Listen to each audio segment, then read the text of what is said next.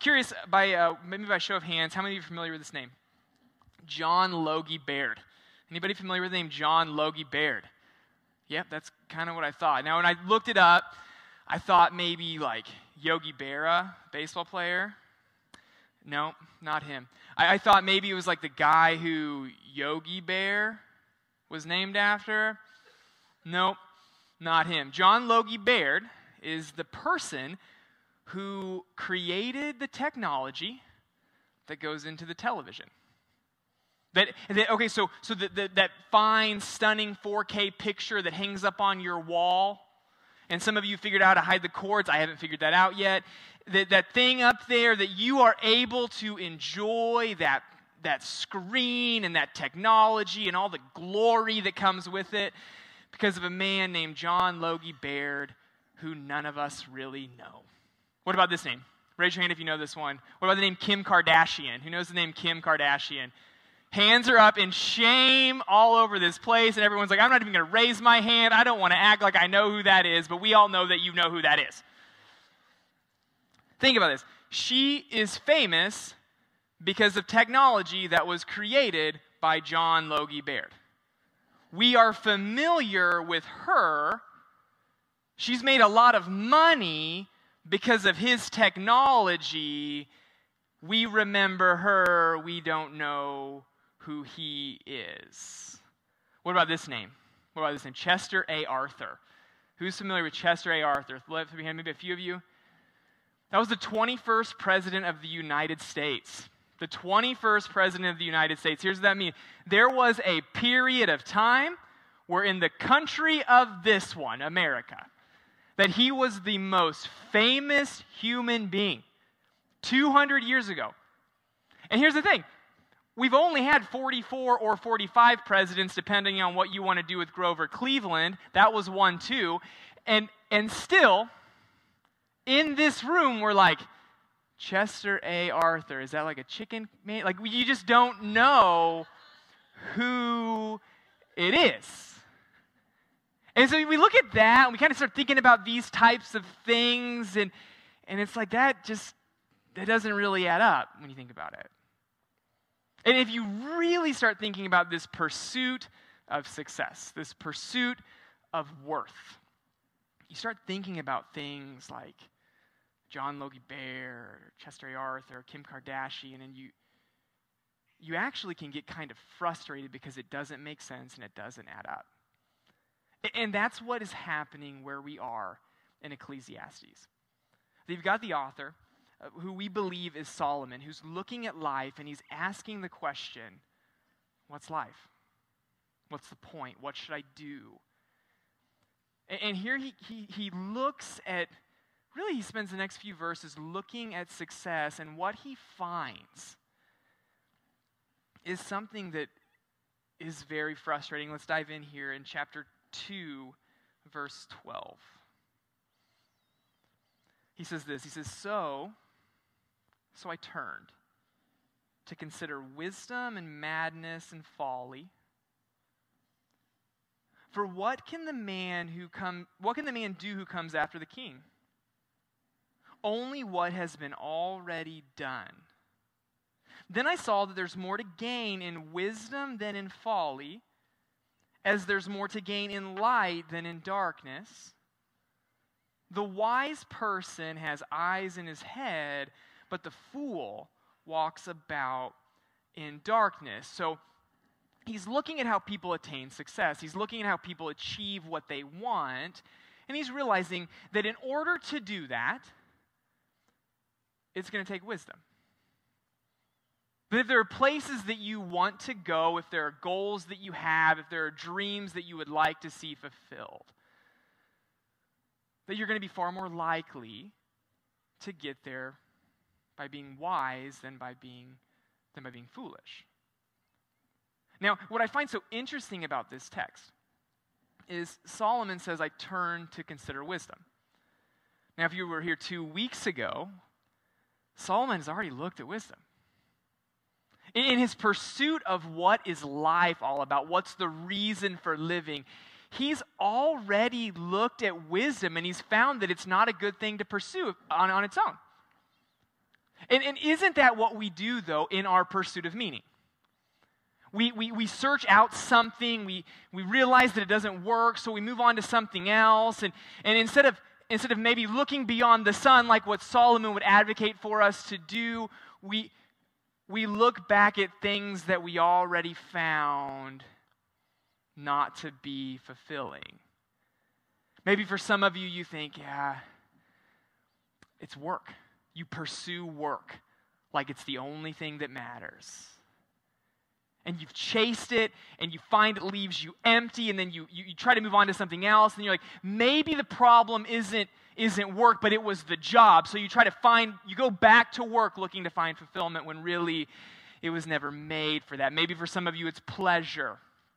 And you think, oh, this will meet my desires, this will meet my needs. And then you find that it doesn't, that it wasn't able to quench that.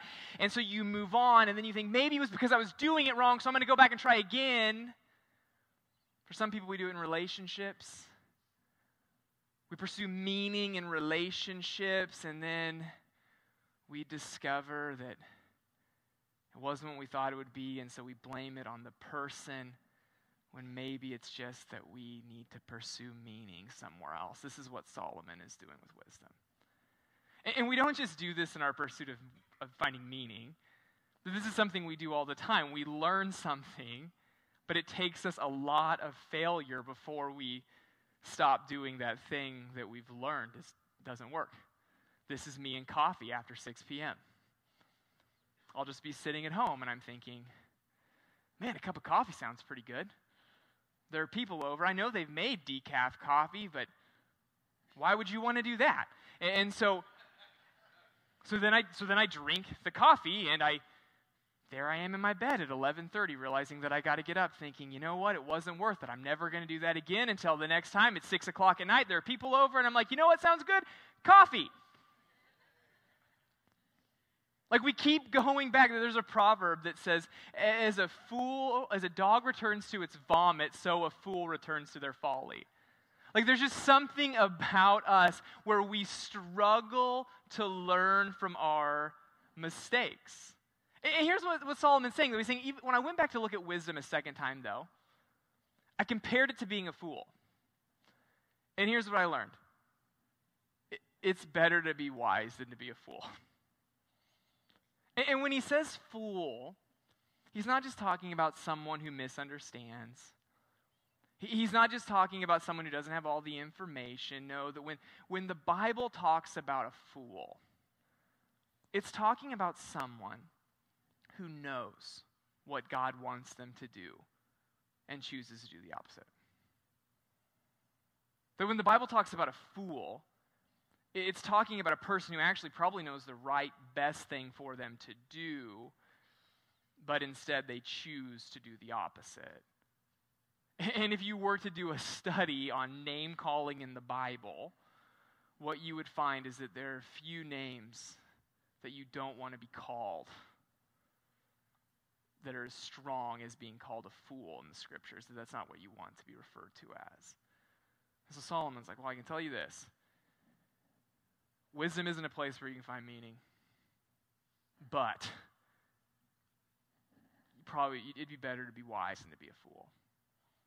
And the reason why you see that in verse 14, where he says that the wise, they have eyes in their heads, but a fool walks around in darkness. That when you're wise, whether you know God or not, you're going to be able to see things other people can't see. You're going to be able to interpret things that other people can't interpret. Where other people are going to be stumbling and falling over themselves, that a wise person is able to learn. That a wise person is able to correct their course. Now, really, with what we've read in Ecclesiastes so far, this actually sounds pretty positive, right? Like, this is like a ray of light in the book. Maybe Solomon has changed his tune and now he's happy. No, he's not actually. He's going to snap right back out of it. Look at this here. He's considering wisdom, he's considering folly, and he's looking at his life and he's like, I was a wise person. Look at all that I've done and I've accomplished through my wisdom. And as he starts thinking about that, Then he's reminded of this, and yet I perceived that the same event happens to all of them, the wise and the fool. And then I said in my heart, what happens to the fool will happen to me also. Why then have I been so very wise? That's why wisdom is not a great place to find meaning. And I said in my heart that this is also vanity. For as of the wise, as of the fool, there is no enduring remembrance, seeing that in all the days to come, all will have been long forgotten, how the wise dies like the fool. So I hated life, because what is done under the sun was grievous to me, for all is vanity, a striving after the wind. He's looking at all he's accomplished. He's realizing that he has quite the resume. He's looking at people who are not wise, who are not accomplished, who have wasted their lives, and he realizes, just like me, they will die too. And this is something that we know. And this is something that we spend time trying to fight. Doesn't matter how old you are, how young you are, this is something that humans fight. I find that line there where it says that what Solomon realizes, he realizes there's no enduring remembrance, that we fight this. Because here's what we all realize. There are moments that we experience all the time that we don't want to forget. But we know that if history showed us anything, we forget. So what do? We fill our phones full of pictures. I mean, how many pictures are on your phone? I got over 2,000, and this phone's only 2 years old.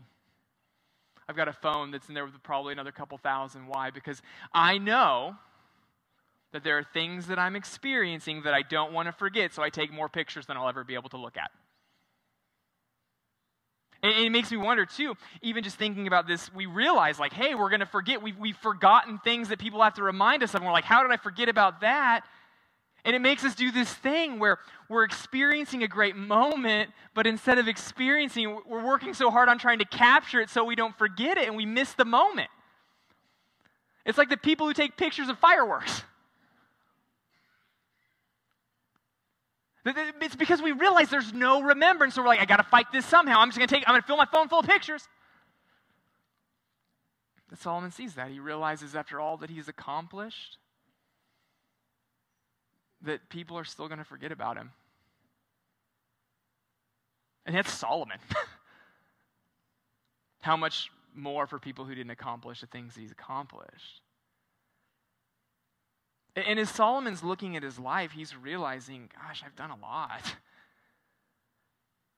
There's a lot of things that I've done to make this world better. There's a lot of things that I've done that have been useful. Let's just look at what he's mentioned so far in the book of Ecclesiastes. Look at this in Ecclesiastes 1:14. He says, I've seen everything that is done under the sun. He says in verse 6, chapter 1, verse 16, he says, I acquired great wisdom, surpassing all who were in Jerusalem before me. Chapter 2, verse 4, he says, I made great works. Just so we're clear, his great works would put any of ours to shame. That in his pursuit of accomplishment, dude planted a forest. That it was so significant that even now in Israel, there are holes that are in the ground that are called the Pools of Solomon. They're still here today. And they use those pools to water his forest. If you think your garden is impressive, just realize, dude planted a forest. He made great works. And then again in 2:10, he reminds himself that I surpassed all who were in Jerusalem before me, and I was wise. He's like, I was accomplished, and I was smart. And then here he comes, and he's like, but I'm going to die like people who aren't and are dumb. And there's nothing I can do.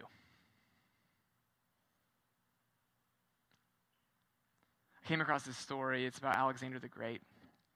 And he's walking around one day, and he sees the philosopher Diogenes staring at a pile of bones in a field.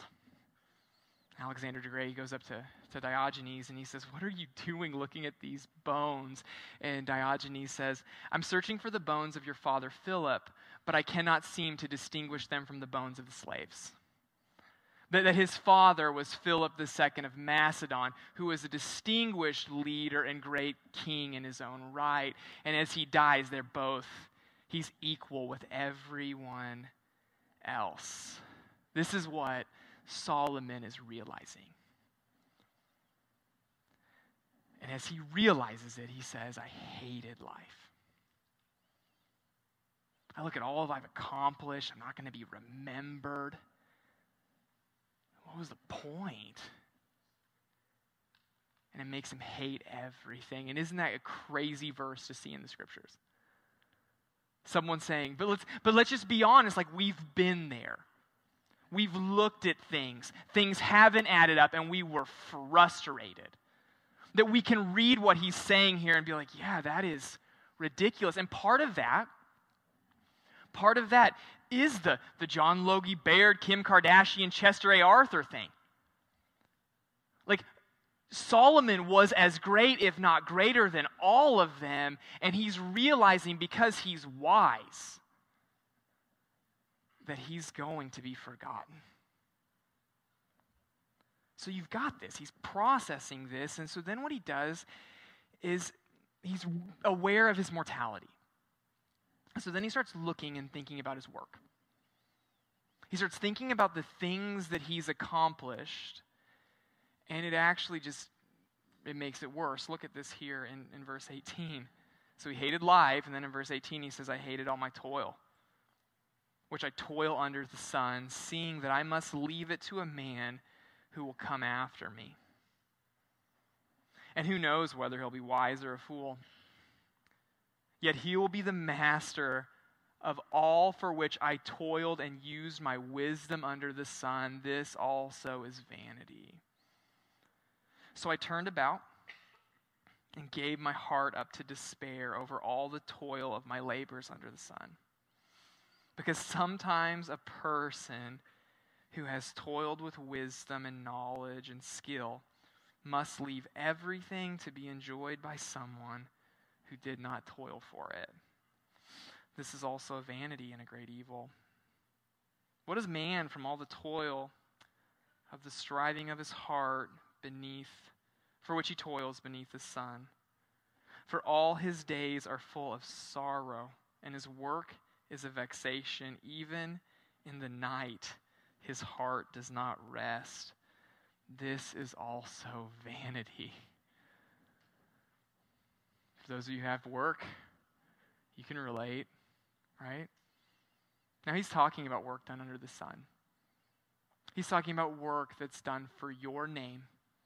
He's talking about you and your efforts and things that can be seen. And what we'll see in just a few moments is that this frustration, that this angst, it shifts his heart to look beyond the sun. But as it stands, as he looks at his mortality, he realizes that he is going to pass, even though he's accomplished such great things. He realizes that there's a really good chance that he's going to leave it to someone who isn't going to do as well as he did. That he realizes that eventually when he hands over the things that he's worked so hard for, they probably won't care about it like he did. And if this is Solomon, and we think that it is, we know why Solomon felt that way, because we know who his son was. His son was a man named Rehoboam. And he could not have been more different than Solomon. Solomon was a guy who was wise.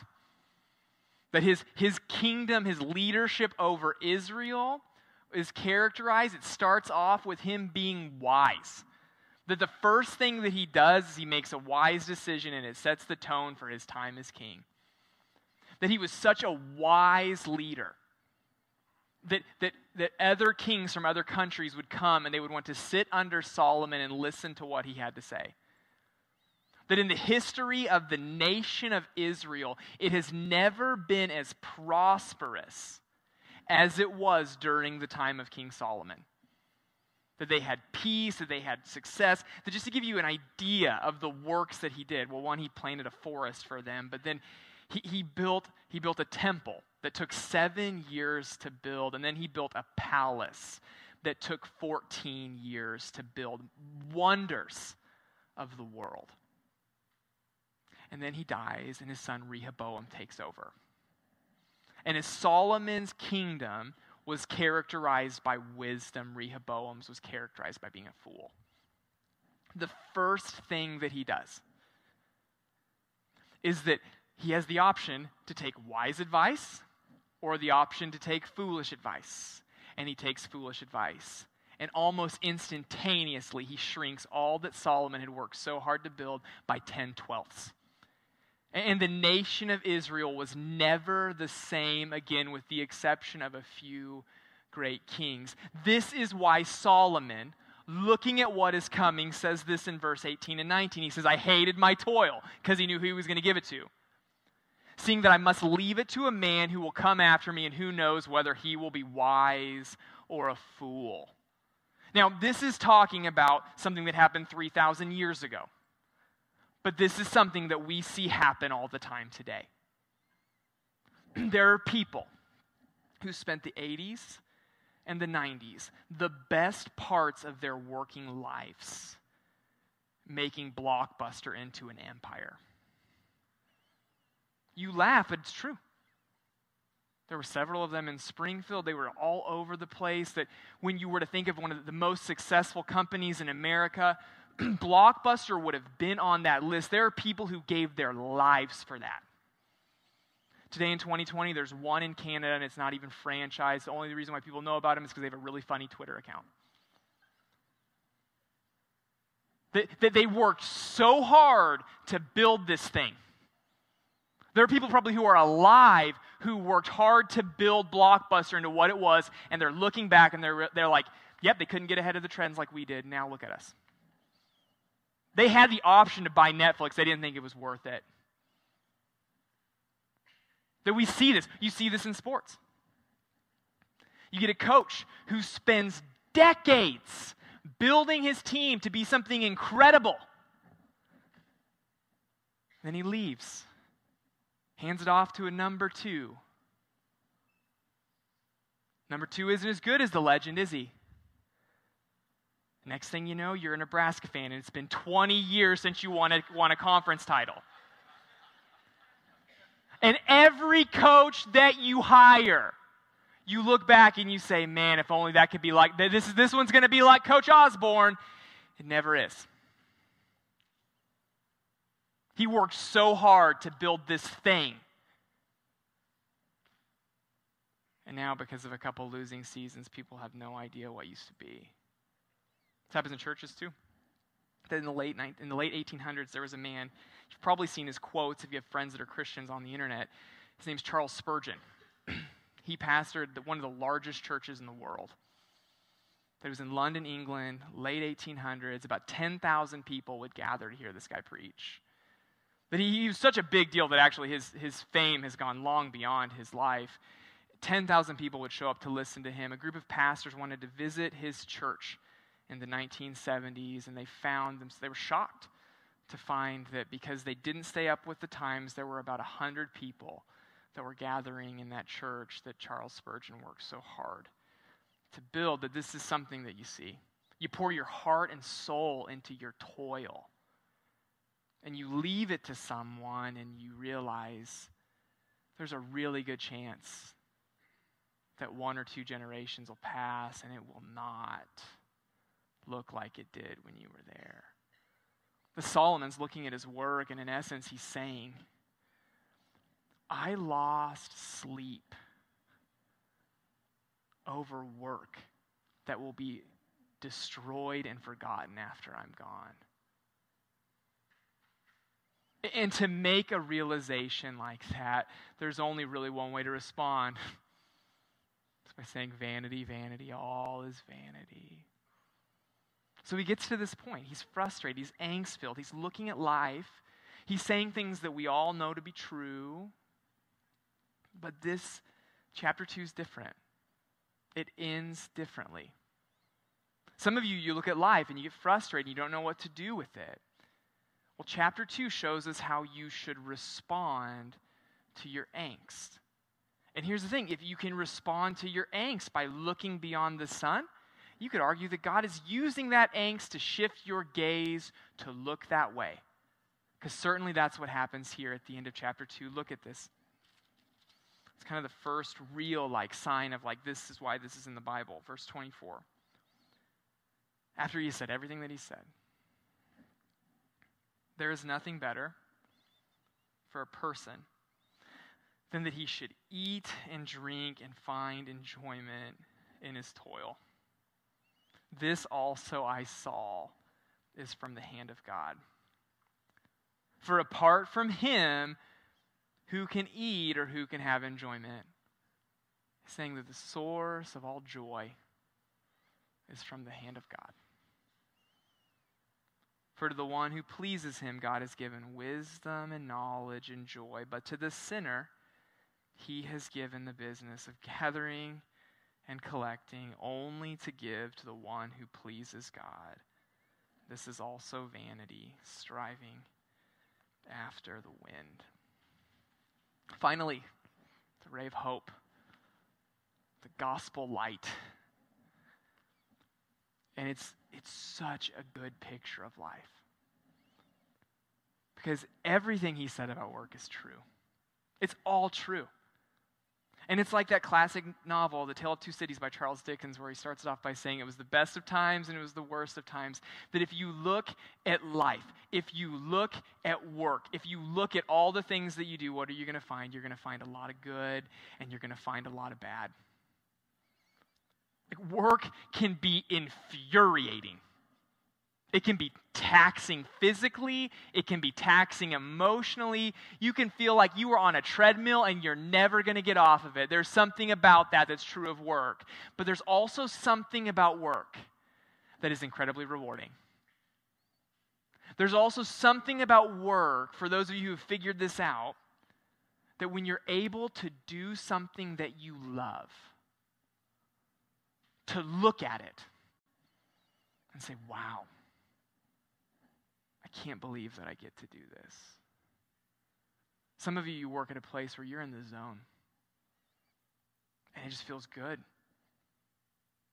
And what Solomon would say is he would say, this too is from the hand of God. Some of you may have a job that you hate, but you still do tasks that are difficult. And you look back on those tasks and you think, I cannot believe I was able to accomplish this. Isn't that cool? But in order for us to get to this place, we've got to do what Solomon says, and it's shift our gaze beyond the sun. And here's what I can tell you, that it doesn't matter if you love your job or if you hate your job, that you can work in a way that looks beyond the sun. For those of you who are doing what you love, man, that is a gift. And every time you get to do a task that you love and you realize that you get paid for it, the immediate response in your heart needs to be worship. Because that is a gift from God, that you can say, God, I cannot believe that you allow me to do this and to get paid. And here's the thing, when you respond that way, that you are shifting your focus beyond the sun. For those of you who get up every morning and you do something that you hate, I know who you are. Here's how you shift your gaze beyond the sun, is that you work really hard. You don't complain about it. And you look for the good in where you are. And in doing that, what you're doing is you're treating your work as worship. You're shifting your gaze beyond the sun. Also, with whatever you do, there's a chance that most of you don't work by yourselves. With every interaction that you have with a human being at your job, you have the opportunity to help someone know Jesus better. That what you do with the people that you come in contact with is you are showing them, whether you like it or not, because you're saying you're a Christian, you are showing them what God is like. And if you're painting a picture that is compelling, you are shifting their gaze beyond the sun. and that will long outlast you. The question is, what are you going to do? How are you going to do it? And it's a discipline. It is a discipline to treat work in that way. And so as I close this morning, I just want to challenge you to think about this, like, as we go back to the characters that we've looked at from the very beginning.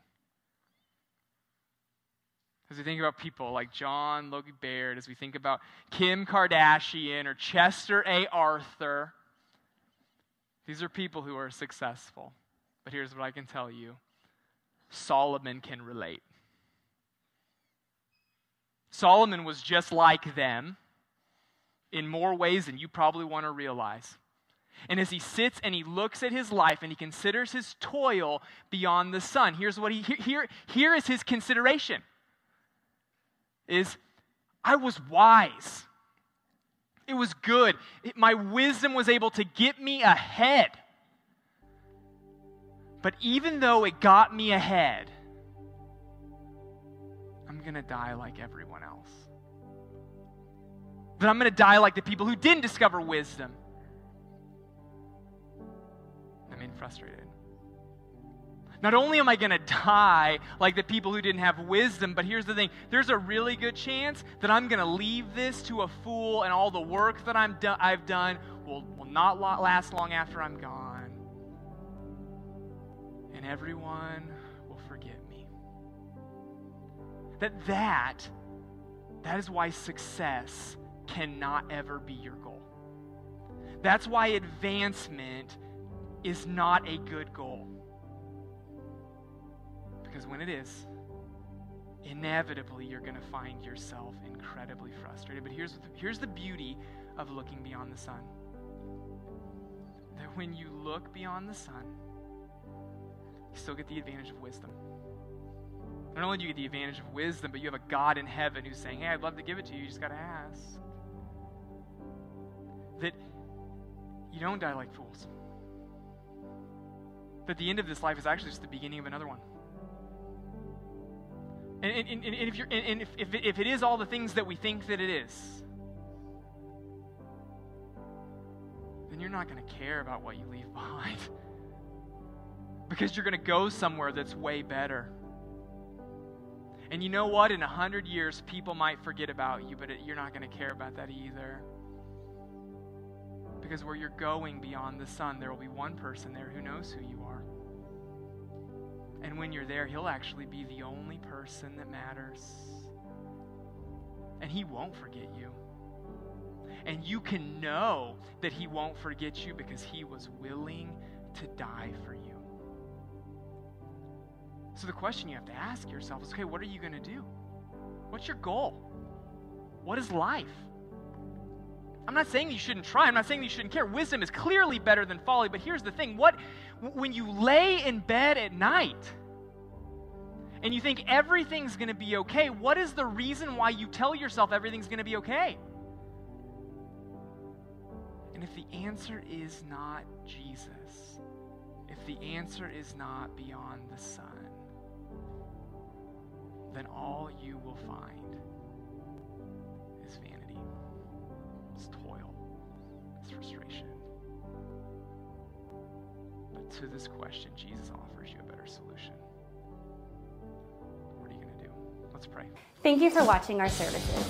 If you have questions or you would like more information, you can visit us online at nlspringfield.com. We'd also love to have you join us at one of our Sunday morning services. We have programs at 9:30 and 11 for adults, students, and kids. We hope to see you there.